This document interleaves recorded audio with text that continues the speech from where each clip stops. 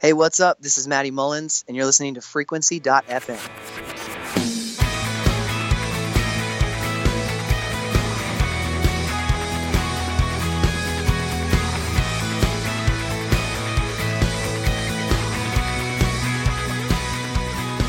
Welcome back, everyone, to another episode of the Frequency Podcast, and it's so good to be back, Joe.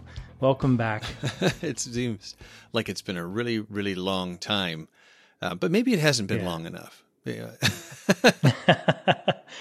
Well, the reality is, and everyone knows if they've been a long-time listener, that we go in fits and spurts sometimes because of our lives and ministry and family life and eldership and all the different things that, and day jobs. Let's not forget that.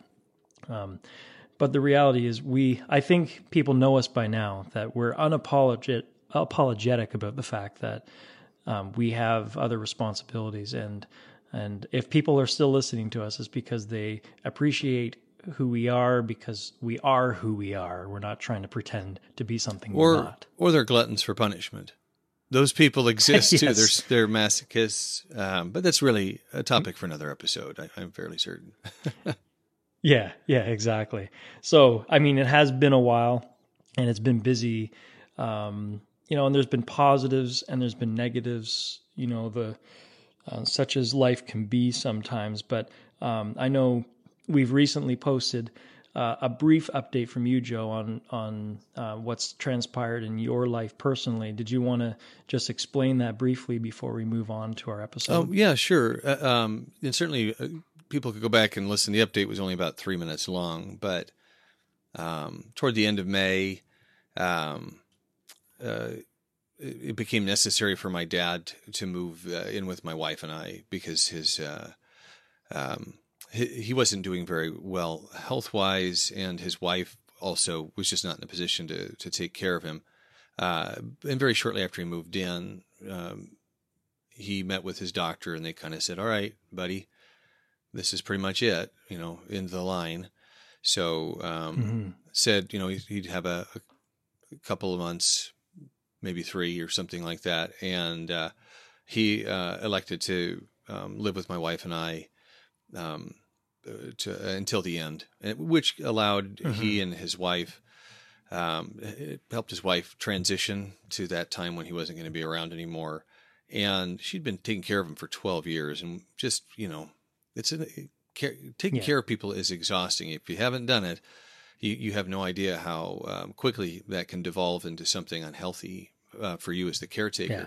So we wanted to give her some respite. And, we fed my dad ice cream and Chinese food for 2 months. Things that he wasn't necessarily eating all the time, because, he wasn't supposed to eat the ice cream before. But, when you had 2 months left to live, it's like, okay, who's going to stop me?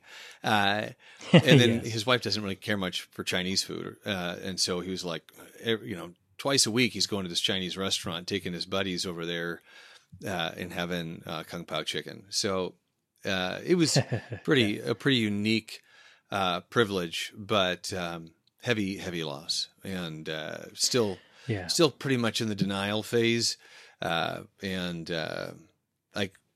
I'm pretty good about joking about things, but then occasionally it's like somebody swings a heavy hammer and hits me in the gut. And right now is not one of those times, and I will not let it be. So.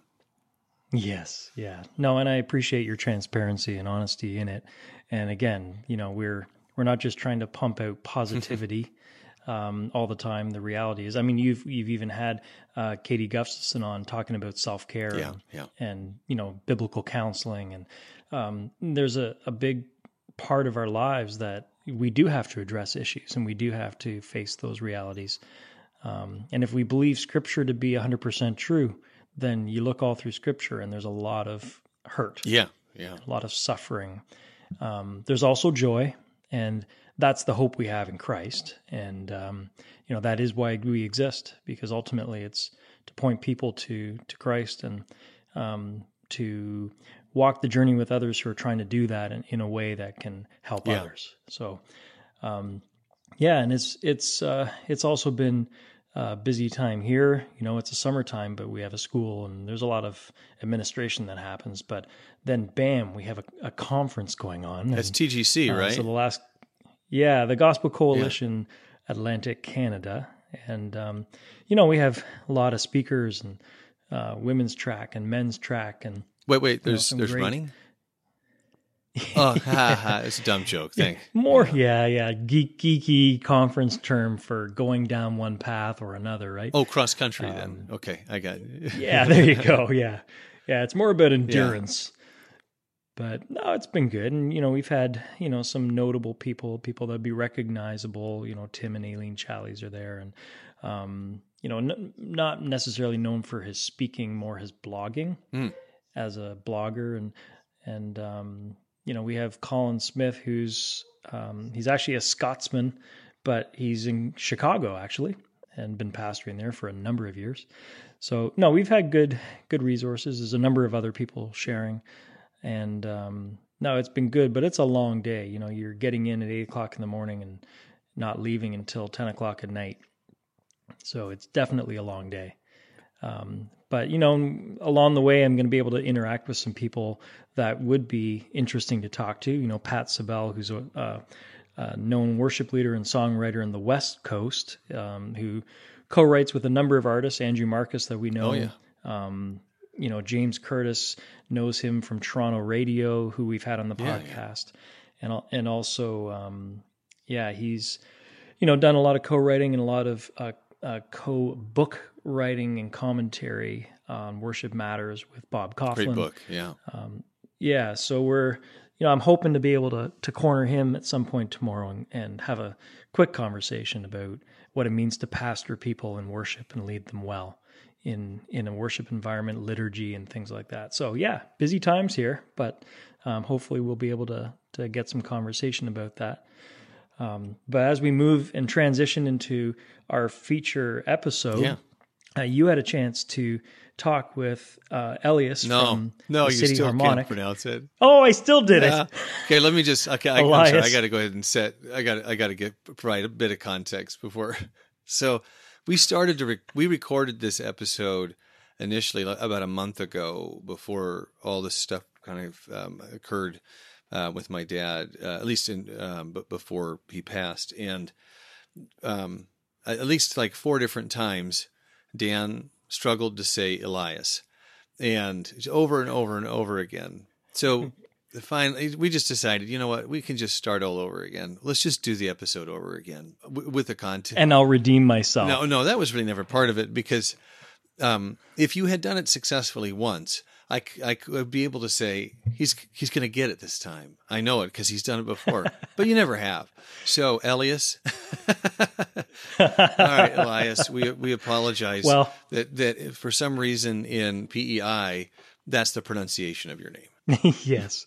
Well, and the irony is that I actually played hockey with his brother, Sam. Yeah. And in Hamilton, which is a lot easier to say. What, Sam? So I'm just going to say Sam's brother from the City Harmonic. Let's do that. Okay, go for it.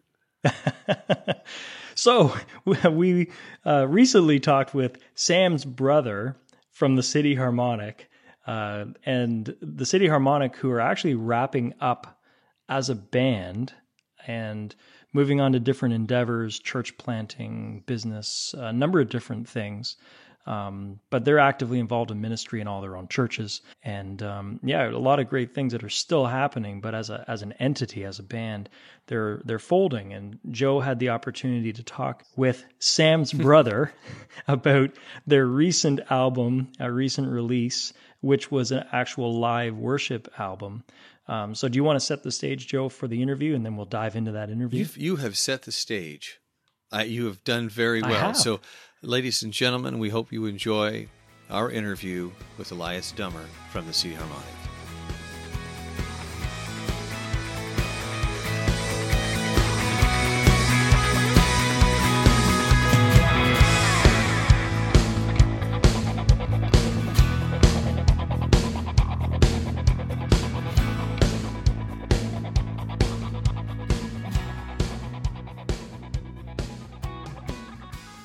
Well, okay, so there's a lot of ground to cover, but I want to start by recognizing the new record and maybe the special circumstances around it.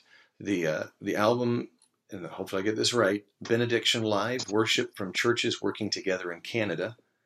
That was recorded April 29th of this year. This is 2017, if you're listening 3 years from now, in Hamilton, Ontario, Canada, and just released on Friday. So just last week on Friday, June 23rd. So congratulations on the release. Thanks, man. Thank you. Yeah, it's been a fun weekend. Oh, I imagine. Well, give me a sense of what the response has been just in the last couple of days. Yeah, no, it's been great. I mean, as far as I know, the album has been sitting number one in iTunes through the weekend in Canada for the Christian at least, and has been kind of top 20 in the States. And so it's been, for a band that hasn't been on the radio in a bunch of years, it's been pretty exciting to watch. And I've just been getting text messages and emails from friends and folks that coming out of the woodwork and saying that they appreciate this or that. And so that's been really, really encouraging. And it's been a lot of fun. Well, I alluded to special circumstances, and I mean, it's been part of press releases. It's probably not a surprise to a lot of folks, but maybe you can share with folks what this album represents. Yeah, I mean, this album is sort of for our band, well, I guess it very much is like a posthumous album. We recorded our final show in our hometown, which had all kinds of special circumstances around it itself, on April 29th, and worked our butts off to get this album out by June 23rd. And so that's exactly what happened. This Benediction album is our sort of farewell and a little bit of greatest hits, though I dare to call it that. And mostly really just an attempt to really get the heart of what we have always imagined ourselves to be across. And I think a live worship record does that better than anything. You turned this around very quickly. You just mentioned that. And one thing that I've noticed, and I listen to a lot of music, is that live albums, they just struggle to represent, I don't know how they possibly could, but to represent the energy and the connection that the event itself presented, let's say. Yeah. But I don't think that Benediction has that problem. Listening to it has an energy that I feel like is stripped in a lot of live recordings.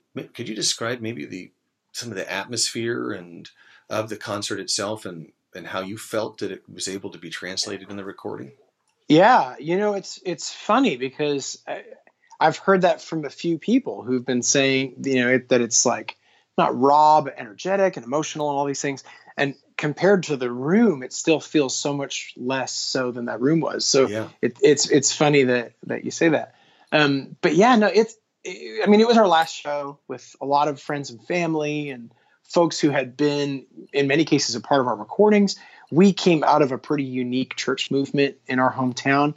And so having so many folks from that church movement there, who at one point 8 years ago commissioned us out to bring churches together. So it was just sort of this like really bittersweet, and I guess we went out of our way to end well, and we went out of our way to really make this a meaningful night. And in a weird way, then the recording was a bit of an afterthought, but it was just a really remarkable night. And so there was a lot of energy and excitement, enthusiasm, and emotion in the room. And funny enough, we actually had some issues technically with recording the crowd.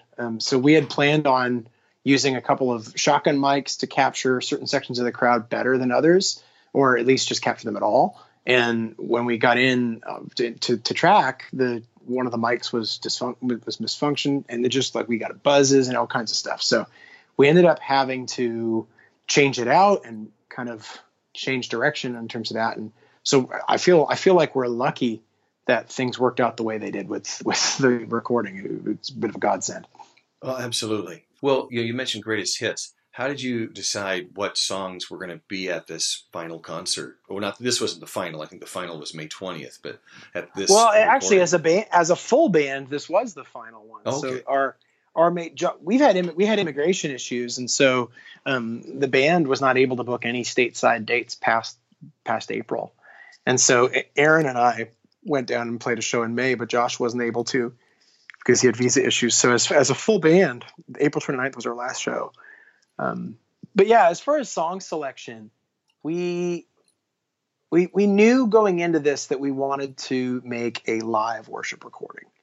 And so that was probably the dominant filter for us, is choosing songs that we know that people loved, that we know that we loved, that had meant something to somebody at some point, but also that we thought churches might, like that we would sing at our own churches. We've written a lot of different kinds of songs. We've only ever seen ourselves as a worship band, but at the same time recognizing that if I'm going to sit down and listen to a record, I don't actually really want to listen to 65 minutes of congregational, right? Like yeah. I want some deep diving stuff. I want some songs that are interesting and keep my attention. I want it all to sort of be this part of this discipleship experience for me if I'm listening to a worship record. And so we've always written records with that in mind, was sort of this mix of some easily congregational and some that are more kind of personal and private, or songs that are meant to just move you from one place to another. And so when we made this record, we kind of filtered our songs by songs that we think will really take people to a place, or could take a church to a place, so that we'd sing at our own churches. So that was really the dominant filter, beyond songs that we knew we couldn't not play. So like, if we made a record like this and didn't include Manifesto, somebody would shoot me. So, yeah, no, I get that. You and I were chatting before we started the official interview about, my first introduction to you guys was a 2010 interview with All About Worship, and your music in the introducing album and what was there and kind of initially really stood out as something that we weren't hearing in the mainstream. There was a lot of let's call it simplistic music, but not necessarily driving, innovative, and that's still represented in this release. But do you feel like there's been a transition in the way that we, as a consumer, let's say, or even as worshipers, accept that music that you've created? Oh, definitely. I think there's been a pretty major shift in the last 7 or 8 years in terms of what worship leaders are willing to consider. Even just if you think that 8 years ago, if you didn't have an acoustic guitar and an electric guitar lead in a song, it probably wasn't considered a worship song, period. Right. And now you've got entire albums that are predominantly synth driven and other things. And just the melody structures have changed. There's a few, I remember back in the day, I'm old enough that I was around for V1 or V1.2 of the worship wars, so to speak. And I remember when there was a time when even just having a syncopated melody was considered a faux pas, because people couldn't sing along. And so I think that has shifted in a major way. And even song range stuff, I remember we were often told that some of our songs were too high or too low or too this or too that. And there's definitely songs that are both higher and lower and have a much wider range. Lately, you get a lot of chorus jumps in congregational worship songs where the chorus seems to be in full octave. Yeah. I'm like, I never once went full octave. I mean, that's crazy. So I think there has been a major shift in what people are willing to look at. And we had always written those songs from the perspective of a 4-piece rock band with some friends, because we came out of small churches. Like, when none of us were at a church that could afford production in any meaningful way. And so it was just always us trying to be creative and work with the limitations, both talent-wise and otherwise, that we had, which I think is what makes any album worth listening to, is hearing the thing, what's often perceived as somebody's great talent in their own mind is born of some serious limitation or inability. Yeah. Something that we find ourselves talking about a lot is the idea that, a blank piece of paper is terrifying from a creative perspective to a lot of people, and doesn't necessarily lend itself to excellence, where when you have constraints, then you are forced to be creative with the tools that are in front of you. I totally agree. And that's whatever those tools are. And so I think people talk about that with U2, they talk about the Beatles, they talk about all kinds of things, that the stuff that ends up relatable and meaningful for us is born out of the sandbox, the walls that you have to work within. And they become assets. I think those liabilities become assets. Yes. Yeah. Well, let me shift a little bit as I look back at kind of the genesis of the City Harmonic, coming out of that missional work, the ministry work there in Hamilton, and being about cooperation, a common mission, working across denominations, not against denominations, with and really serving the city itself. With the City Harmonic disbanding, so to speak, do you feel like that leaves a vacuum in terms of where you started? Certainly not in Hamilton. I mean, Hamilton is going strong, and I was just reading today about a church that's working with several developers in their new church building. One of our core churches, actually one of the churches that have helped us to launch. And they have bought this old school in a rundown neighborhood. And in addition to their church, they're doing the building for their church is going to include affordable housing and communities. Like, it's just nuts what they're doing. Yeah. So that's Hamilton right there.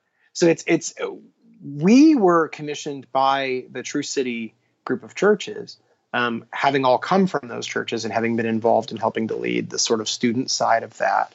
And those events have been going strong since we kind of went out back in 2010, 2009. In fact, Cross Culture, which was the event that I helped to start, which was bringing these students together, cross-denominational lines, to go out and serve all day and then worship at night. That worship service became the sort of crucible for the City Harmonic. That event is still going, and it fell on the same day as our last event in Hamilton. And so something like 300 or 400 of the people at our event on that night had come from Cross Culture, having served all day. So is there a vacuum back home? No, far from it. Yeah. Is there a vacuum out there? I don't know. I think one thing that we always tried to be was just ourselves, which is four guys from small churches no one's ever heard of back in the day. Yeah. And so I think that's what most people know. And without worship leaders coming up who are just writing songs that have come out of small churches and small church environments, I think we're left with, in a good way, I mean, a mega church, a church of thousands and thousands on a Sunday morning, just has a totally different set of challenges than a church of 100 or 150. And so I think, the gap may well be writing songs that are coming out of those kinds of environments and are intended for those kinds of environments, as compared to songs that take a stadium for granted. Yeah. I want to talk just about being an artist, just not to depart completely from the City Harmonic, but you're an artist. One thing that is remarkable to me about watching your career, is the way that you've diversified, not just in what you're creating, but also from a practical sense, how you take care of yourself and your family. Why is it important to be, as an artist, to be diverse in terms of, let's say, career? Right. Okay. Yeah. I don't necessarily want to speak for any sort of like a platitude. Yeah. Only because there are people who are amazing at the guitar, or just drop dead amazing at the piano, or they have one thing that they are phenomenally good at. And I just have never quite been that guy. I think I'm pretty good at a bunch of different things. And so I've always kind of been that. I've always had, and even in music, I mean, I was in a high school band like everybody else. I was interested in the business stuff. I was interested in the design. I was interested in the art. And so I've always kind of done all of it.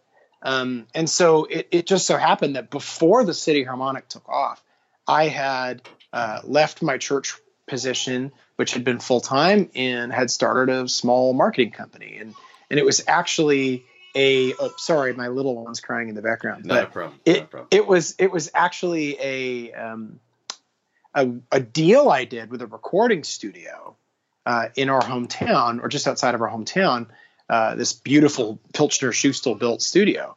So I said, hey, you guys are launching and opening your doors. I own a marketing agency. I'm also a producer. Why don't I do all of your branding and web work and all that kind of stuff? And instead of paying me, give me studio time. Nice. And that's what happened. So that studio time is how we recorded Introducing the City Harmonic. So that's just sort of like, for me, having an interest in other things, I've just always seen these things as connected and working. At the same time, I think you and I were talking about this offline a little bit, but at the end of the day, I think as an artist, and probably this says more about me. I mean, I'm, in the Enneagram, I'm a 1. I'm not like the super emotional, although I'm an emotional guy. I'm not the like artiste type. I'm far more of a perfectionist. And so, You're not a for 4? me, I'm not a 4. No, I'm a 1.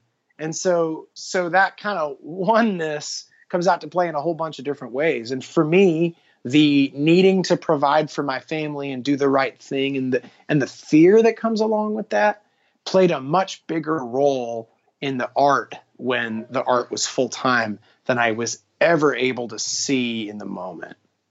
And so, I think I write better songs when I'm not dependent on the songs. When the tendency towards the pragmatic is a problem. Right. So I have to say, okay, if I'm going to write better songs and I'm going to be more honest and be more brave, then I need these songs to not matter until later.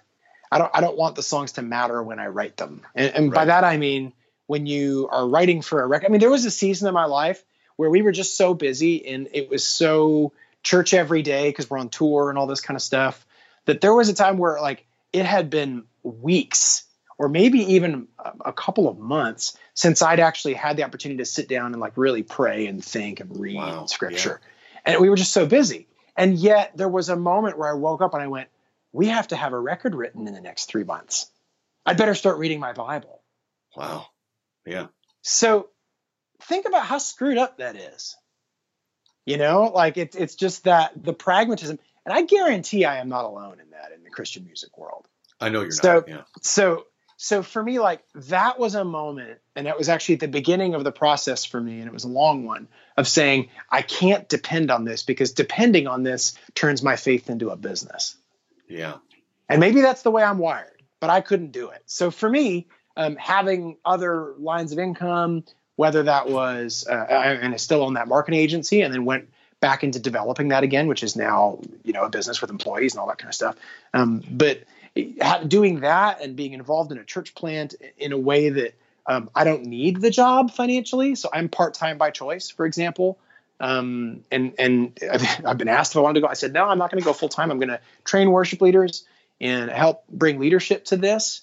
But I would rather have a team of other part-time people than me be full-time here in order that I can be a better leader. And so far, if I compare my leadership at my previous role where I was full-time and now, I mean, there's a good decade in between, but it's night and day in terms of my ability to lead courageously, if you will.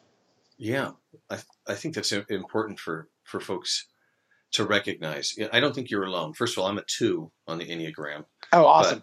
But what you share there in terms of being pragmatic, knowing that if your family eating depends on your artistic output, how could it not change the way that you approach art? I think the same can be said. There's a reason why I'm not a full-time worship leader. One, I probably couldn't pull it off, but even if I could, the idea that my family's livelihood is dependent upon the paycheck of a given church. And what if that church's doctrine starts to head a different direction? What if there's some decisions made there that I'm not in alignment with, but I have to pay my bills, therefore I'm going to stay with this job? Exactly. The idea that you have to kind of sacrifice your integrity for the sake of making sure my family's okay. Exactly. And the previous church, I mean, there was a bit of a leadership change, and so much of it was out of certainly out of my control. Yeah. And through it, trying to do the right thing was nigh impossible. And I mean, now, I live in the States. We're here on a visa. My wife is not legally allowed to work. So I have to support a large family. We have 5 kids. Yeah. And so it's just one of those things, where I know I'm called to doing this. And so making sacrifices, that might be a luxury of like, oh, I want to be doing full-time art. And the truth is, like, we made a good income full-time. I mean, the band really did support us financially for years. But it just wasn't, the art wasn't better. And my stress was higher about things that once upon a time were pure joy. Right. And so I think finding a way and being, I don't know, self-aware enough, or trying to be, to say, you know what, I think I make better stuff when I do it this way, and I'm happier about it. And it might mean, and I just had to find a way to do work that I enjoyed that would also pay the bills, in order that all these things could be at their best and I could live a pretty well-balanced life, and so that's kind of, I mean, it influenced our decisions as a band to close the book and open new ones. It influenced all kinds of things. And I think that was true for all of us, was just taking a step back and saying, what are we hoping to do, not just for ourselves and for our families, but for the kingdom? And is this band now, today, the best way to still continue doing that? And I think our answer was no. I mean, this is the right time to bring this to a close in order that it can be the tree that seeds other things. And that's really where we're at. That's a wonderful perspective. And in many ways, I've heard this a lot of times, it's better to be able to close the book yourself than to have somebody close it for you.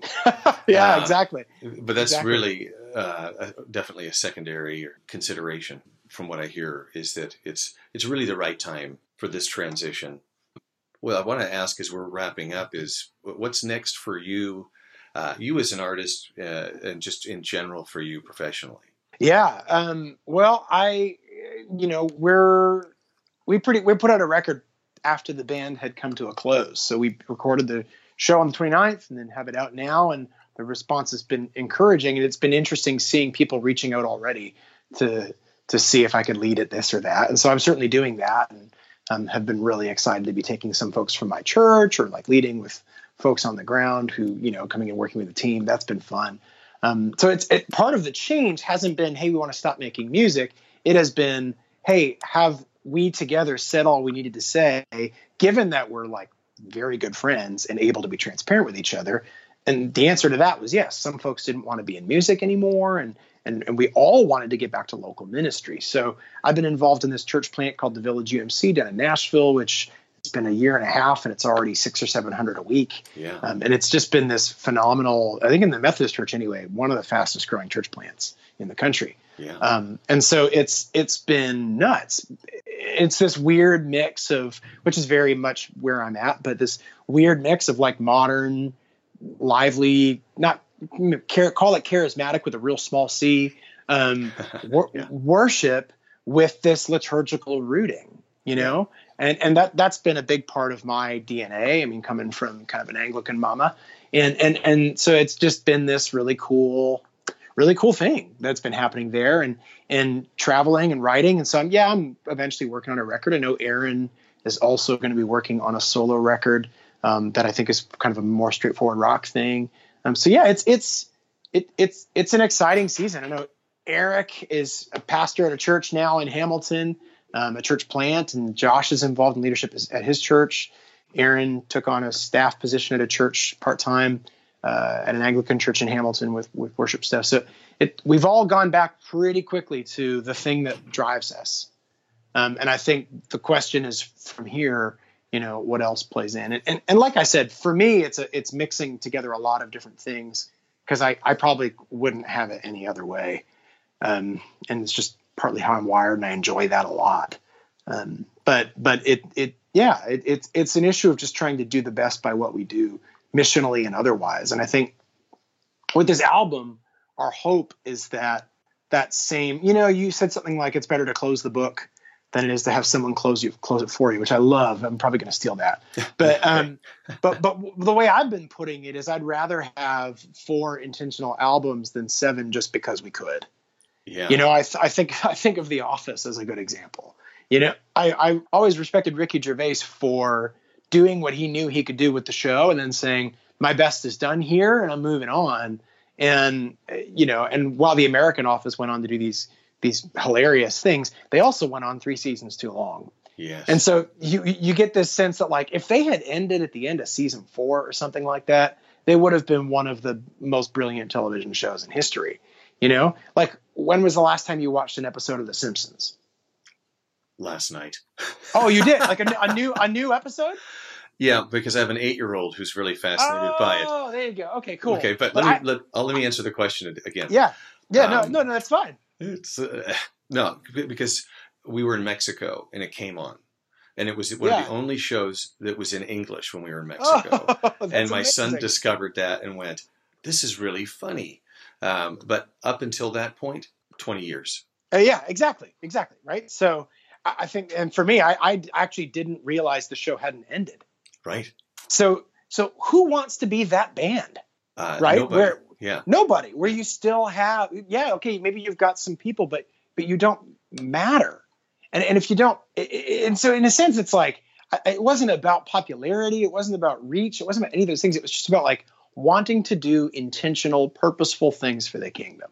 Yes. Yeah. And so for us, that meant, well, hey, we're involved in these church plants. We want to be spending more time with our families. And even just the sheer economics of being in a real band. And by that, I mean, we were partners. So in a lot of bands and a lot of contracts, when you get in a record label, there's pressure to have the frontman become the only business and then essentially hire the rest of the players. And in a lot of cases, that is what happens. We rejected that the entire time. So we were an equal partnership. And the economics of that, in our case, meant that the sheer volume of work we would need to do, but touring and otherwise, in order to keep up a certain business level, was more than it is if each of us make our own records. And that wasn't a motivating factor for us at all, to be honest. Otherwise, we would have done it earlier. But it certainly is something to think about. If you're an artist making music, it's like, how do I want this to work? I am nothing short of grateful in every possible way that I, for almost a decade, got to travel the world with some of my best friends and came out at the end of it closer friends than when we started. That to me is an experience I will never resent. And we just had this incredible adventure together, And so I think, we were joking not too long ago. It's like, okay, so we're better friends now. There's no, like, dramatic breakup story. We all ate dinner on our final tour together and laughed and joked. And the promoter thought it was hilarious because he said he'd done a few farewell tours and he'd never seen them eat dinner together. So it was just one of those things, right? So we get to the end and we were like, so what do we do now? This was like the night after we're sitting at Aaron's house and with our wives together. And he was just like, do we need to, like, make some kind of annual barbecue or something? Like, what do we do? Because we're still good friends who had this incredible experience together. And there's not a whole lot of water on the bridge, So it's just this. It's a neat time of life where there's a lot of options ahead of us. We all kind of have a sense of direction where we're going, and we've found ourselves pretty quickly with our nose to the grind in terms of the church, which is what drove us in the first place, and I pray it's what continues to drive us.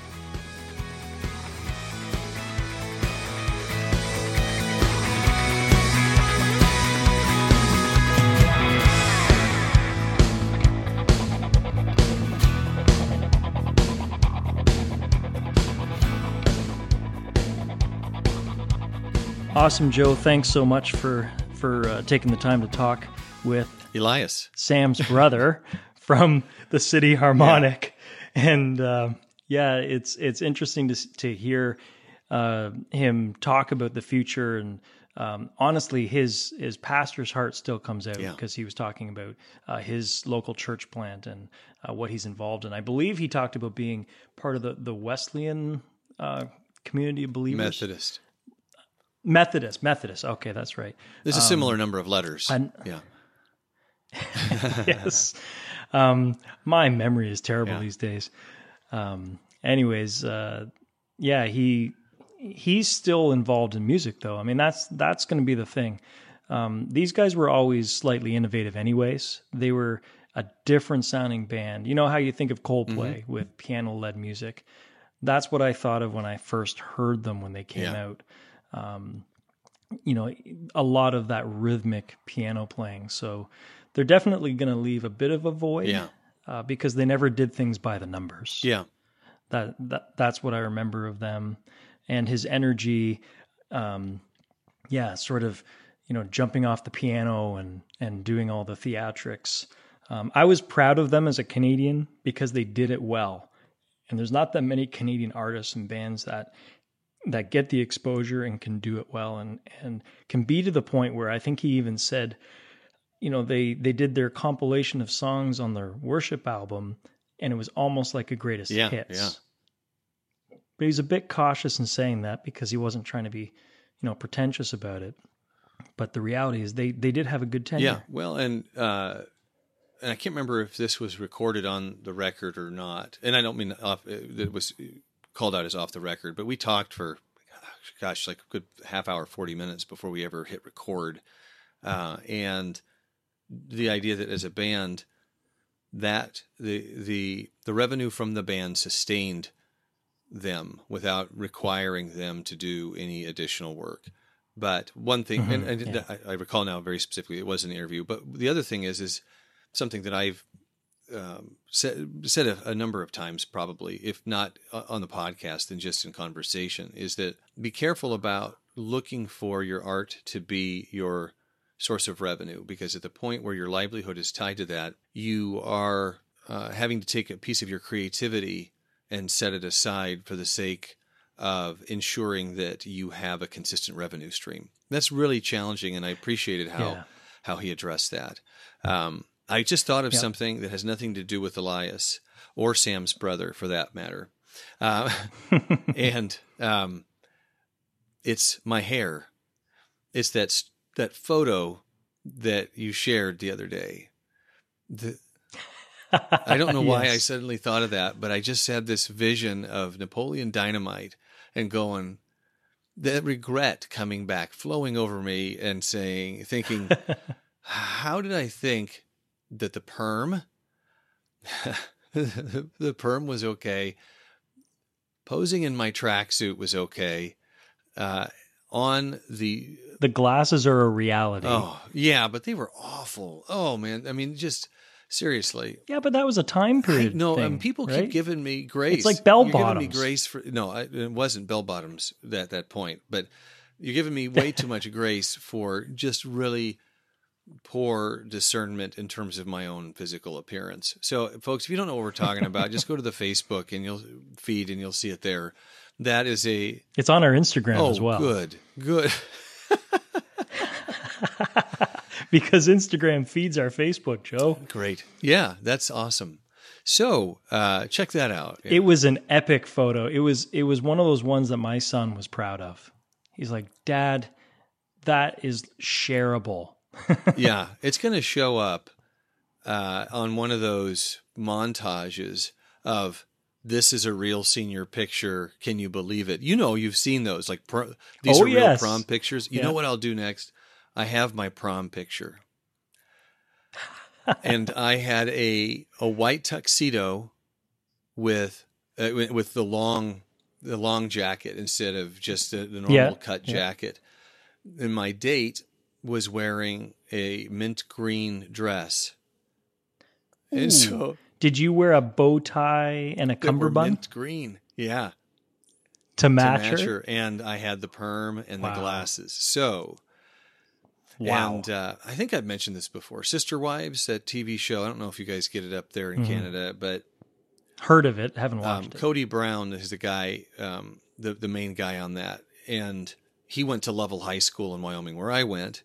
And my prom date in this picture is his sister. Okay. Yeah. So, wow. And she was awesome. Christy was a hoot. She was a good friend. We didn't really date, but she was a good friend and she was really funny. So, so your picture could actually show up on the IMDb database and Wikipedia in relation to her and totally ruin her career. Well, she doesn't have a career, so we're good. We're good. It's his sister, not him, not Cody. Cody's got a career, and he doesn't seem really interested in talking to me about the fact that I took his sister to prom. That's probably pretty There you fair go. because that was almost 30 years ago. Oh, help me, Lord. Okay, Well, we should wrap up. I'm about it. What's really funny is I wore a white tuxedo for my prom. That was popular at that point, though. White was the Yeah. cool alternative. I think it was a Miami Vice thing. I don't know. It was, yeah, and I wore a red bow tie. Yeah, that's a better choice, but still pretty questionable.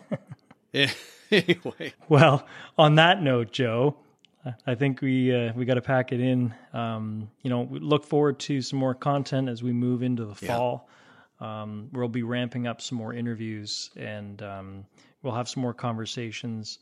Release time is going to start to happen as we get into the fall as well.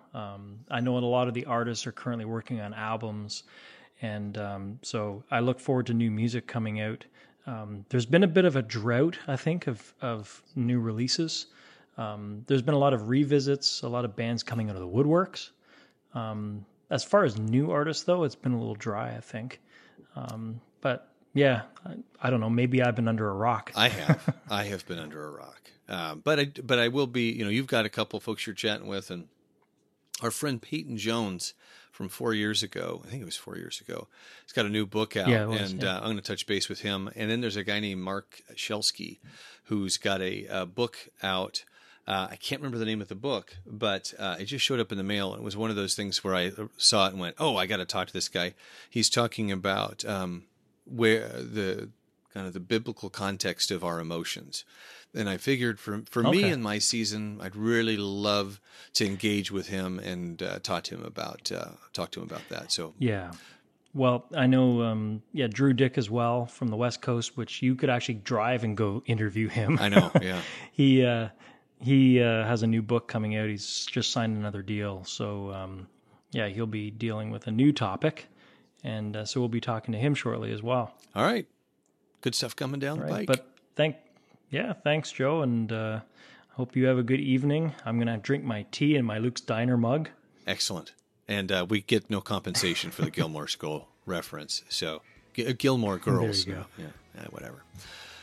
Well, until next time, Joe. Yeah, next time, hopefully soon. Have a good night. Goodbye, all.